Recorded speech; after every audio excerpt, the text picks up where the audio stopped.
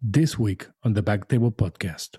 And I can remember also when I first started, so that people knew my name, I started to just call the operator of the hospital and do a page. I'm paging Dr. Silva. so that the people around started hearing my name. Yeah.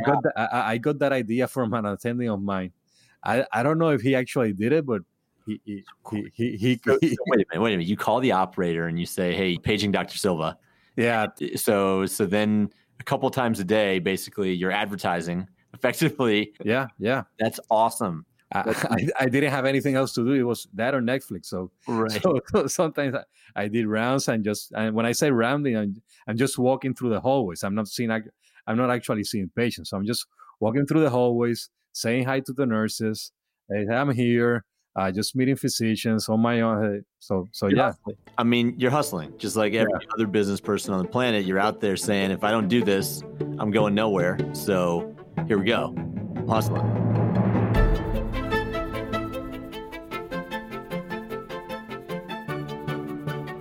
Welcome everybody to the Backtable Podcast. Our guest today is Dr. Jose Silva, also known as Oche. And can we just call you Oche? Yeah, no problem. That'll work. All right, good. Yeah. Let's give the audience a little bit. Let's get them a chance to get to know you also. So I'll kick it off by telling a little story about how we got together. It was me, Oche, and the governor, the former governor of Puerto Rico.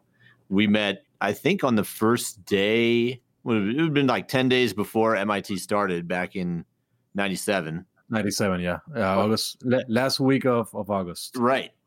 When they pulled us all on the tennis court. And I think, I don't know exactly. Did you get recruited, Oche? Yes. Okay. Yeah. Coach Hamilton called me. I think it was in April. And yeah. What's up, Coach? I hope we'll send him a copy. So I think you guys got recruited, and I was in the process of talking my way on. I think to put it lightly, I bluffed Coach on my ranking in the Missouri Valley. Yeah. Back to me, he's like, "You were ranked what again?" But anyway, so we met and became friends that first week of tennis practice back in 97. Man, it's been a couple weddings, a couple big events, and a lot of life in between. Yeah, that's true. It's been more than 20 years. Yeah. So I feel old now. I know, right? We're old. It happened. How did you get into medicine, Oche? So I guess in high school, thinking out things I was going to do. I mean, both my parents are dentists. I have an aunt. She's a dentist. I have my grandparents, both my grandfather on my mother's side and my dad's side. They were physicians. One of them was an anesthesiologist. The other one, internal medicine.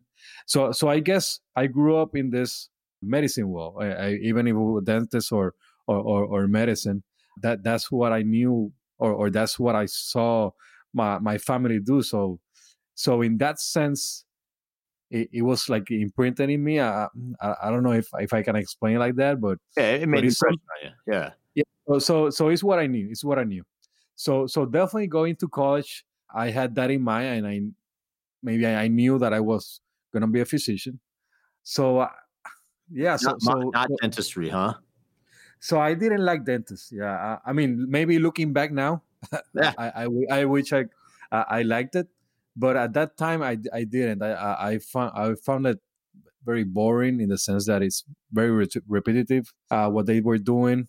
So yeah, dentistry didn't sound good to me at that time. I mean, now looking back, working just 8 to 5 or less and no weekends, yeah, that would be great.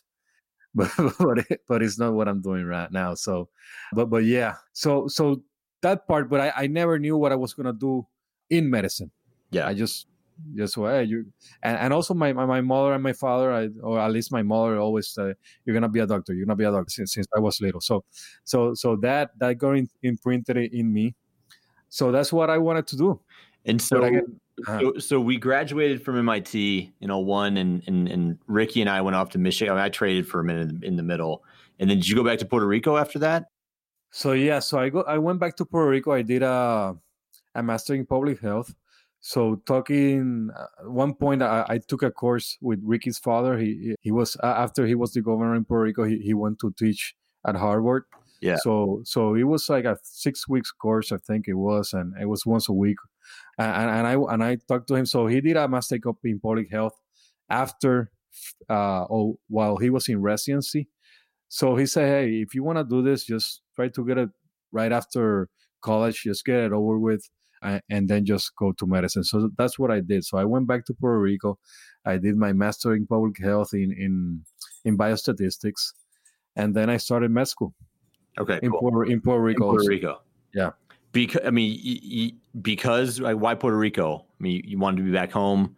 So first it was cheaper, much cheaper than going to the States, and I didn't know that.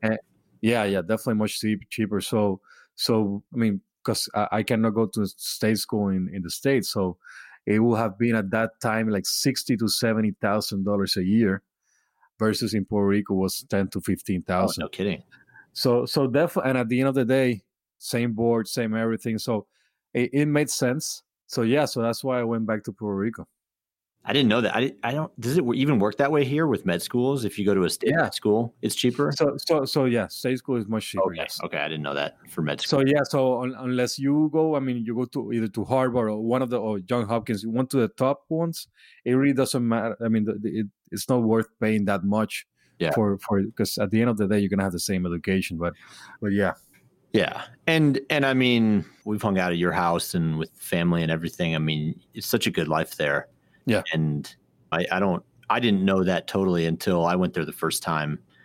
I didn't have any real impression, but I mean, it's such a good life, just fun and good food and good people all the time. And so anyway, I guess you do your medical training there and residency too. You decide to get into urology. So I wanted to be going to orthopedics. So when I started my third year of medical school, I still didn't know what I want to do.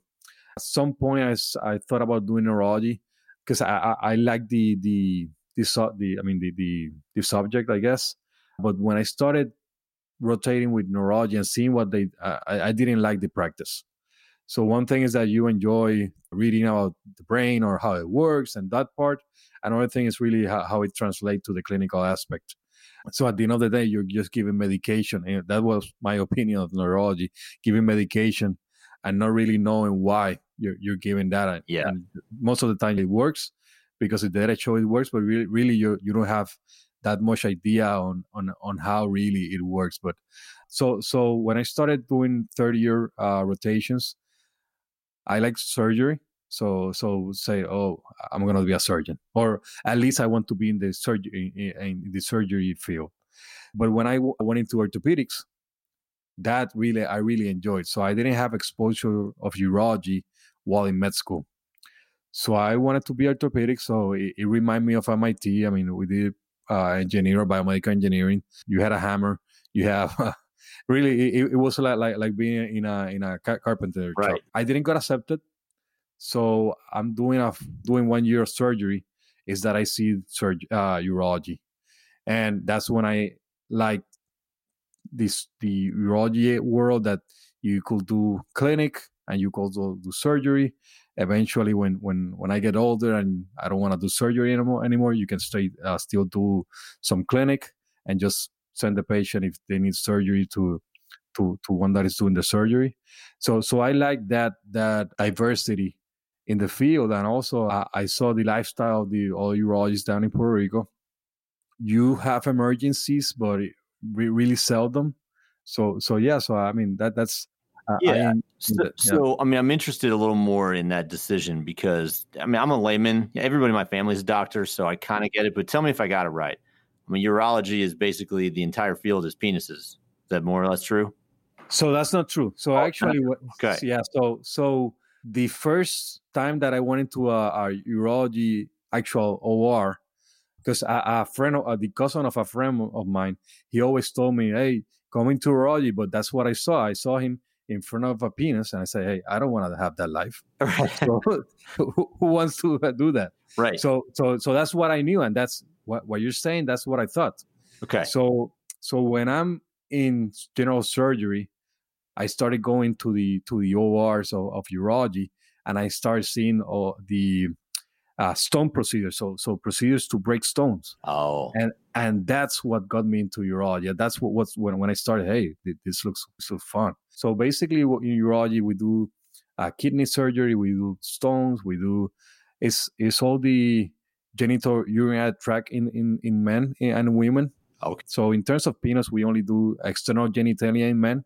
We usually don't do external genitalia in female, but all the urinary tract, we cover that area in both men and female. Gotcha. Okay. Yeah. So that makes sense. So it had all the aspects. I mean, you're looking for quality of life, you're looking for clinical and surgical, and being able to let this be a field you can kind of get into for a while. And that's what. Exactly. So other fields that are purely surgical, I mean, once you get old that you maybe don't have the endurance to, let's say, do 10 or 15 surgeries a week, you start going down, then you really don't have anything else. Like general surgery, I mean, there's no clinic in that sense, because you cannot just live on just doing abscess in the office. I mean, that's some people might, but that might not be a real practice. Most of the general surgeons, for example, they live off appendectomies, cholecystectomy, so taking out things that come through the ER, the hernia, so some surgeries, so basically surgical cases. They don't do clinics like us, like we diagnose cancer, we do cystoscopies in the office, we do biopsies in the office, we do vasectomies in the office. We do a bunch of small procedures in the office that you can continue doing them for a long period of time. I got you. It emerged as the right field. I guess you do a residency and all that, and you start opening up a practice, or how did that work? So at least in Puerto Rico, it's not like in the States. In Puerto Rico, most of after you finish residency, you go into solo practice. So that trend, I think. So it's been like 30 years in the States that there's no that. So, but in Puerto Rico, it's still like that. Everybody's solo practice. Okay. So you just go in and hope you get a loan from a bank or talk to the hospital. Hey, I want to set up a urologist here. Maybe they can help you, and that's partly what they did with me. They, for example, they gave me 6 months free for rent, and in the meantime, you're seeing their patients, you're taking calls. So that's how it works at the beginning. But really, it's mainly a solo practice. Some other people buy the practice of someone that is retiring. There's small groups that are starting to come up. I think radiology will be the only or the only practice that actually works more or less like in the States, like you go in and you're employed by other radiologists, not like here, like it's major corporations. So you don't see that major corporations in Puerto Rico. Is it changing at all, or is it still the same way? For now, it's still the same. Yeah, you don't see major.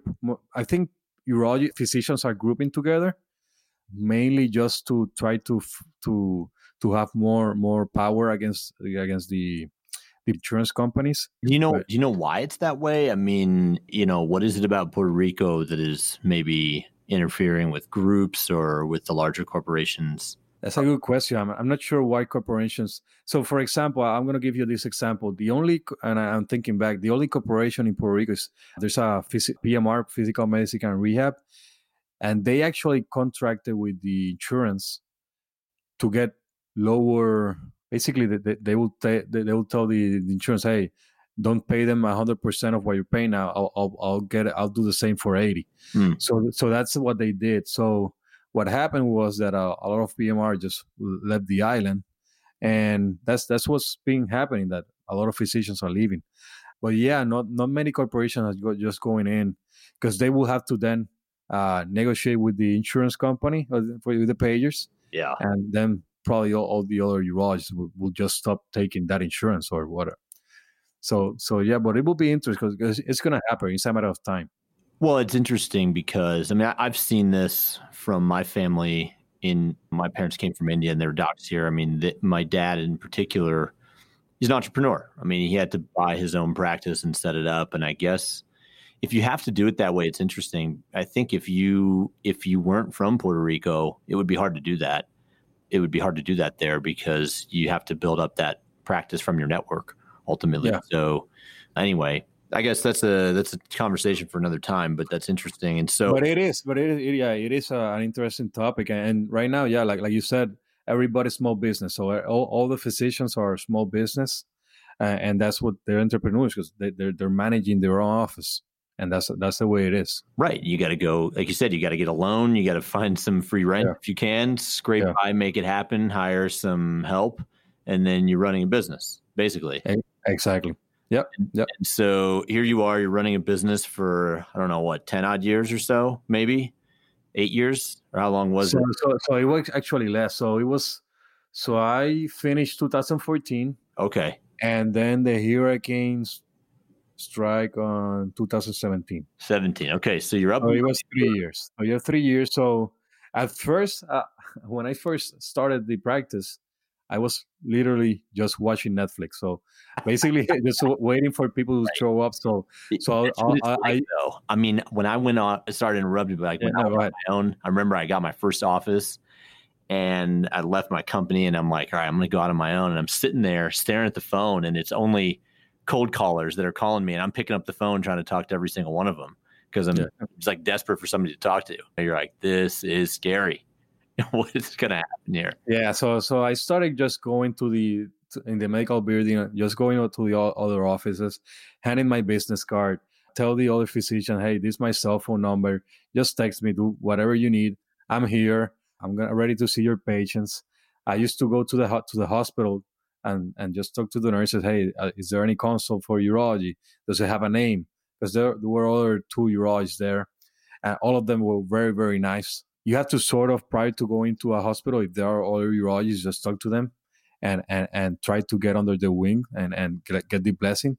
Because if not, it can bring you problems. Meaning, but I mean, you're talking about urologists that have been there for 30, 40 years. They run the place. So basically, you need to talk to them prior to going to a hospital. You need to get blessed by them. And that's happens throughout all the other hospitals.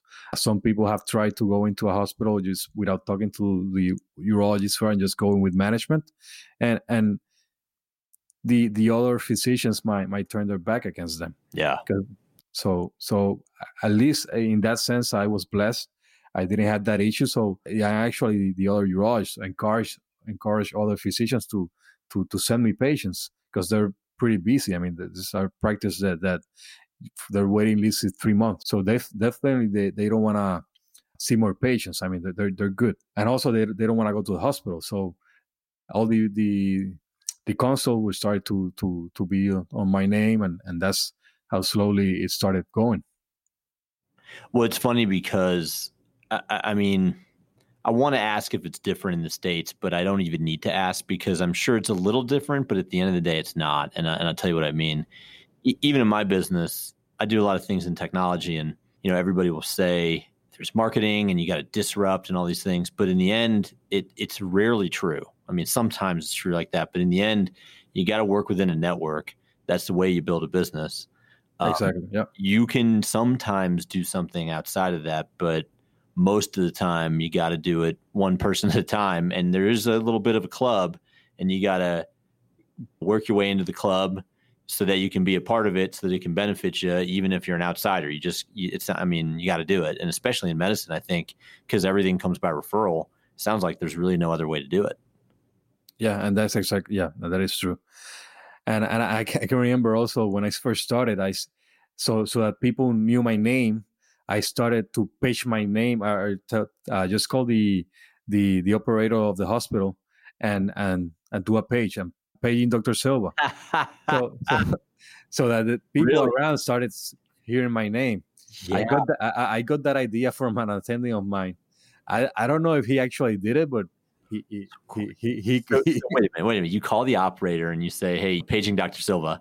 Yeah. So then a couple of times a day, basically, you're advertising effectively. Yeah.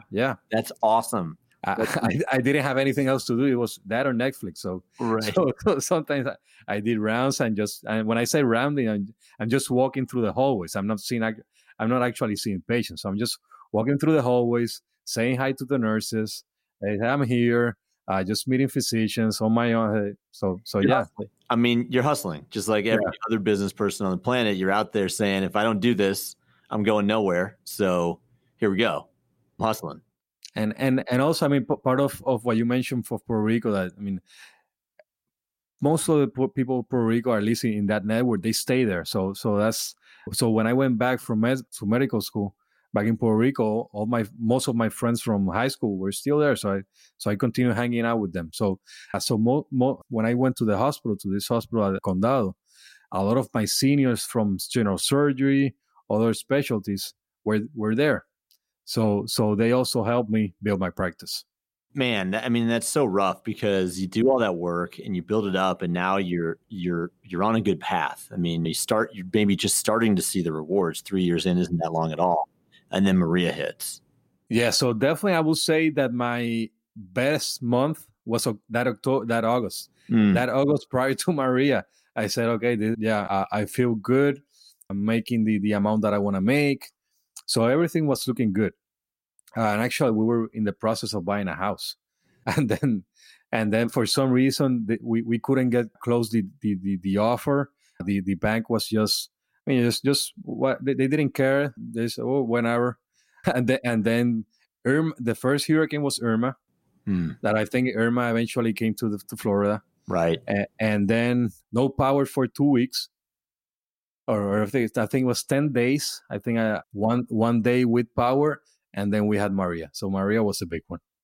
So 10 days with no power, and you're kind of navigating throughout, and then Maria comes, and it's yeah. So power, no power means I couldn't see patients in the office. So I have all my record is electronic and everything in the office. So I couldn't see any patients. I mean, I saw about 8 to 9 patients in the morning, but eventually it was so hot in the office and I couldn't open the window. So I said, hey, we cannot see more patients. So I mean, your office was in the hospital, right? So yeah, I seen here they call it the MOB, the medical building office. So basically it was adjacent to the hospital. Okay. It's not part of the hospital. The hospital, I think they rented, they own 4 or 6 offices in that building. Okay. So again, everybody there, most of all of them are physicians, so all of them own their office. So it's not that they're renting to the hospital, but the hospital had 6 offices, and I was renting one of them. I mean, I'm sitting here thinking, oh well, even if the power's out in Puerto Rico, if you're a part of a hospital, there's going to be power. But no. So now the building they bought one, but at that time, we didn't have anything. So when Maria came in, I think it was like 2 weeks after, I was able to go to the office to see exactly what happened. Luckily, it wasn't that damage. It was a lot of water, but there wasn't any structural damage. So that was good. But again, the hospital didn't have power. They were running. They had, I think, three generators, and sometimes one broke. So that was the hospital, wasn't the building. So for the building, I think it was like 6 to 8 weeks with actually no power.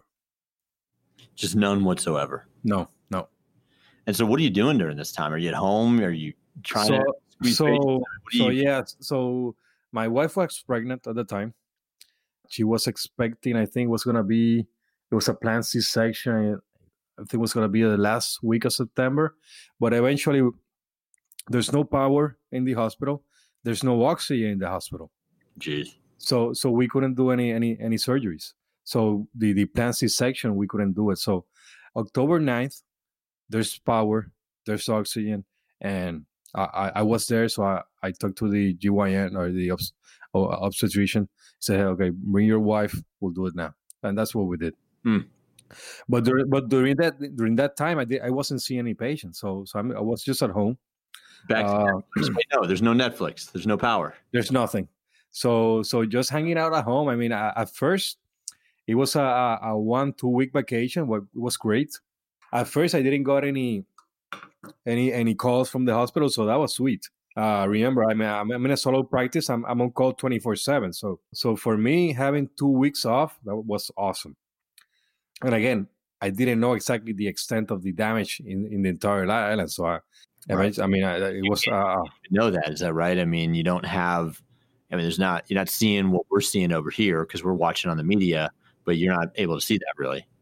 I didn't know anything. We didn't have gas.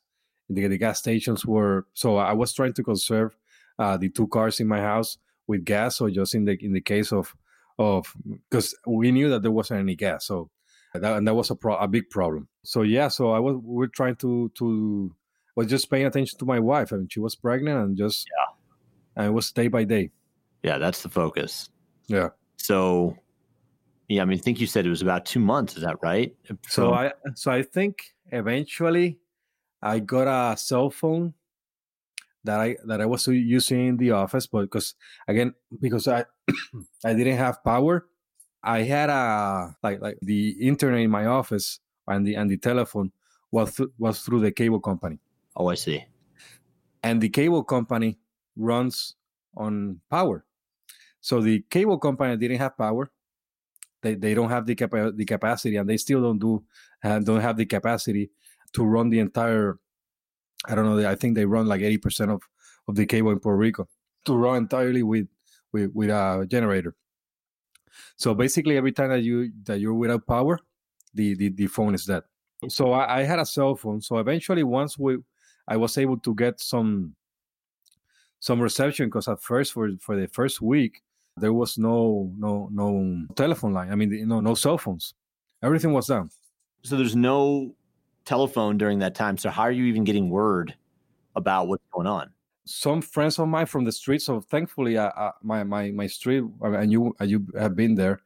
I have a bunch of friends. So some of them were actually going out to get gas for the power generators in their houses. So some of them were actually going out, and that's how I knew what was going out in the real world. Because at that time I was just living in my street only. I wasn't doing anything else. My parents live like they live 2 streets away from mine. So really there wasn't no need for me to go outside. We had food. So there wasn't anything for me in the outside world at that time. Yeah. Eventually I started going out to the hospital and start seeing, hey, what we can do. So I think 3 or 4 weeks, I think by the 3rd week, I was able to go into the office and just with the cell phone, contact my secretary, contact my nurse, and we started seeing some patients that were scheduled for surgery. We started calling them. I remember my first surgery was actually a patient that had a urethral laceration from a gynecologic surgery, and she had a stent. So I started doing those patients that had more immediate need for surgery. And basically, I told her, hey, go straight to the ER, and I will do it from there. Because at first the hospital was closed. So they had some patients inside, but the ER was closed. So no new patient could go into the hospital. I think they only started opening first for women that were pregnant. Eventually, the ERs open, and then was when we started doing cases. I see. Because the hospital, the chillers for the OR got damaged, so everything that was sterile had to be re-sterilized, and they had to do that again. So once the OR was running, then we started doing some cases. So it's all at this point now. Everybody's improvising. I mean, it was improvising, and then also when I was able to get I started calling friends of mine in the States, looking for options, started doing some locum tenens, and I actually was in the process of doing some locums, but the process was it took so much time. I think I started the process maybe in October, but because I didn't have internet, I couldn't send any information to them. So really everything got pushed back. So I mean, like you said, you're right before this. You had your best month ever, pretty much. Yeah, this all happened. You spent a couple of weeks hanging out, and now you're starting to think about, how am I going to make money? How am I going to continue my work, essentially? And you're looking at options around the island. And I mean, how long does that play out? And what's your thought process during that time? So I will say Well, first, I was just doing day by day, a couple of patients in the office, and I think I was only doing December. I only was doing in the mornings. A bunch of patients coming in. Hey, doctor, can you give me my record? I'm moving to the States. So I saw a lot of patients just moving to the States. Okay. In November, my nurse, my right hand, told me I'm going to the States. Well, so what I'm gonna do? So again, and my wife had already mentioned, hey, I don't want to live this again. And the problem is on living an island is that you don't get any help. Even at that time, if the state send help, because you're in an island, it's very difficult to get that help and to get things going again. So, and my wife said, hey, we don't need this. I mean, we're both professional. My wife's in internal medicine. We don't need to suffer this. I mean, we don't need to suffer this again. So let's look for options. Yeah. And that's yeah, I think by December, at the end of this or mid-December, I have already interviewed here in Florida, in Orlando, for Advent Health, and I think January we made the decision. Okay.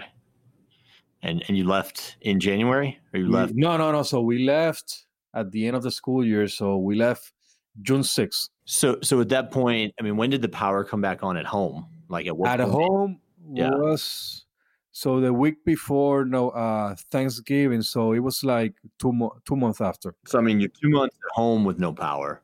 Then finally it comes back on, and at that point, you guys have already more or less decided we got to make a change because we spent 2 months without power. And then now you're able to kind of use the internet and start looking for options, is what it sounds like. And you find the opportunity in Orlando. Yes. So I had a friend of mine here. I had actually two friends, one of them urologist. He was my resident in Puerto Rico, but so he went here to do a fellowship, and then he stayed. So he was my contact here. Okay. And yeah, we did the move.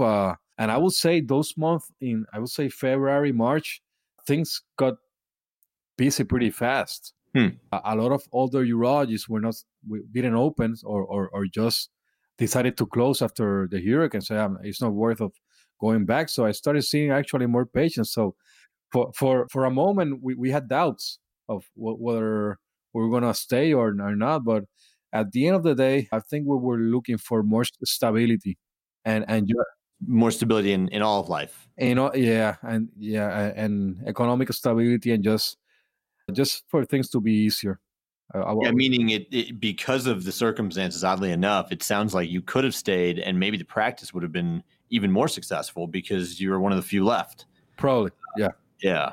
But life kind of... Because even, for example, even if we were 8 weeks without power, we still had power problems every day or every other day. So that and even in the office, sometimes during the day, half an hour or 1 hour without power, half an hour, 1 hour without telephone lines, half an hour. Yeah, so that thing was a ongoing issue before, and it still is, and that hasn't changed. So definitely in that sense, I mean, we don't for now we don't have those issues here. So let's talk about what you're doing now, what the opportunity was here, and what you're up to, and part of what it was like to rebuild, and what's up next. Yeah, so I will let you know. So when I was in Puerto Rico, I joined 3 other urologists, and everybody had their own separate office, but it was mainly to negotiate or have better pay with the insurance, because every year, every couple of months, they try to pay you less. So that gets it's a never-ending battle, and that gets tiresome. Part of the positive that I look when going into a big corporation which I'm now was, first, I was going to get the same or the paycheck every 2 weeks, because sometimes in Puerto Rico it might have been a couple of weeks, couple of months. They usually pay 90 days since you see the patient. So they always owe you money, the payers. So here you get a check every 2 weeks. You don't have to deal with that negotiation. They have personnel that they do that daily. So in that sense, right now I'm practicing medicine. I'm not doing the other, Yeah. which I miss. Right. I miss being part of it because you feel like an entrepreneur. Right. You feel like you're doing something else. But really, at the end of the day, it's just the amount of time you spend doing that, and really you don't have any product out. Nothing comes out of it most of the time. Pretty thankless. Exactly. So you're giving 30, 40 hours a month in just that, and at the end, nothing came out. So I said, why I am spending all this time just meeting with people in the insurance comp? At the end of the day, they didn't. Nothing happened. So yeah, what you're saying is you're an entrepreneur, you're a businessman, and your chosen trade for a while was medicine, and now it's flipped. And it's kind of good because on the one hand you miss the essence of business because you're practicing a lot of medicine. On the other hand, you're a very, very highly trained, specialized machine. Basically, exactly. Yeah, it's a real waste in some ways. Every minute that you're not doing that, it doesn't help anybody, really. Exactly. So now here I'm basically a physician. I go in, they see patients, and that's about it. There's some issues that I have to deal with them, but really, it's not like I have to do major time or spend time dealing with something else. Yeah. Right now, the extra time that I have in the office, I'm actually I'm doing marketing. So the hospital is helping me to promote myself, to notify the community that I'm in that area, and yeah, so they're helping me. Yeah. Well, it's good. Who knows? Maybe the itch will come back, but on the other hand, it's weird because I think most of the time to be a successful business person of any kind, you got to have a strong sense of survival because the first several years are just survival, no matter what it is. But then you get to this point of it being successful, and I think it's actually hard to go from surviving to thriving. You got to flip. True. And the amount of patients that I see, or new patients that I see, that tell me, doctor, I'm here because my insurance told me that I needed to change urologist. And you have these big corporations just making deals with the insurance company. So to right now start your own practice, I think it will be very, very difficult, at least in a metropolitan area, or I'm in Orlando, but maybe in places that those big companies don't have any reach, maybe you can do that.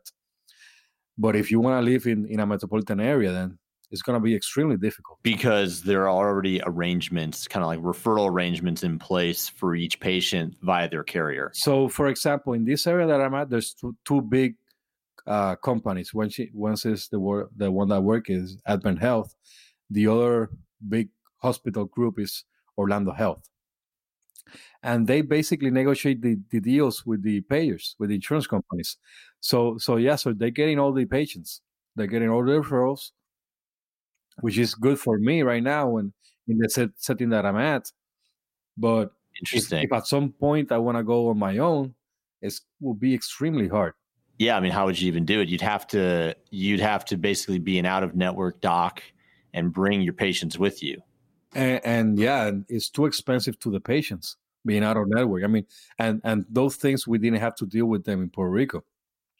I gotcha. You either were not part of the insurance, which is basically cash, or you were part of the insurance. Well, and probably, I don't know, but it sounds like the groups here are the analog. So you could join a group and they'll have a little bit more sway, or you could start a group and then you're kind of back at the beginning, which is scraping it together and hustling for referrals, essentially. We're going to have to hear Dr. Silva's name in the Orlando hospitals, I guess. Yeah. So right now, for example, 2 weeks ago, I did a webinar on benign prostate hyperplasia, BPH, and it was targeted, the hospital paid for it, and it was targeted to the primary physicians in the area. And that kind of, and we have done that a bunch of times. So in terms of marketing, you still have to let them know that you're there. But it's a little bit easier because you have somebody from marketing telling you, hey, let's make the phone call. Just show up for 5 minutes. We'll take care of everything else. So that's what we're doing right now. So I just say hi. Hey, this is my cell phone, and that's it. I don't have to go and knock on the doors of the PCPs, but I have done it, but it's definitely much easier because of the support that I have here now. It's good to hear. And on behalf of mainland U.S., welcome. Thank you. Happy to have you. Thanks, so, yeah. And so anyway, we'll be hearing more from you on upcoming on more Backtable episodes. And it's just, I appreciate you sharing your story, Oche. I think it's hard for us to fully appreciate what it was like and what that whole transition was like for many, and even what you went through. I know there were many others who had it a lot worse too. And so it's tough. It's tough stuff. But I mean, I have seen so a lot of physicians from, let's say, Cuba, Central America, South America, they go through Puerto Rico. So I have seen a lot of physicians, or they went, for example, neurosurgeons in Cuba, or specialties in other countries, that they want to have a better life, and they end up in the States, and the process that they have to start all over again. I mean, yeah, what I did was nothing to compare. I mean, compared to all of them. So that's what I'm blessed that I was able to do it, that I had the opportunity to do it. Some people want to leave the Puerto Rico, but they can't. So definitely I try to focus on that and just all the good things that I have been blessed with. So yeah, exactly. No, you're right. I mean, to uproot when you've got a good life, no matter where it is. And I think you make a good point there. I mean, look, the mainland, it's awesome. Really.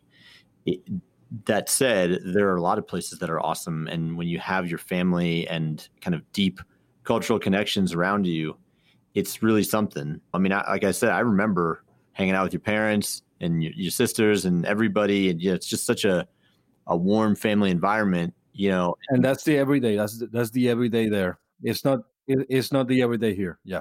It's not the everyday here. And that's the flip side. So it's colder. I mean, there's less of that. And I will say here, or at least in Puerto Rico, you have more highs and lows. Yeah. It's just like a flat line. Right. That's probably my take on that. So yeah, you have the highs, you have lows, but here is just flat. Well, let's give some shouts out. First and foremost to Ricky. Ricky, you're the man. Where is he at? Virginia?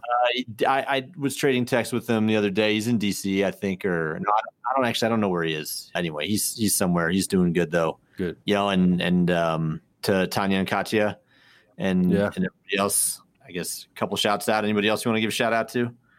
Well, I guess my wife. She's probably be hearing this at some point. So I don't want to ever leave her out of this. And my son and my daughter and my dad, my parents. Yeah. Good. Well, all right. Well, Oche, as much as anything, it's good to catch up, man. Good to talk. And thanks for being on the show. And we'll be looking forward to more. Thanks for the invitation. And definitely, I mean, I'm looking forward to this, and it's going to be great.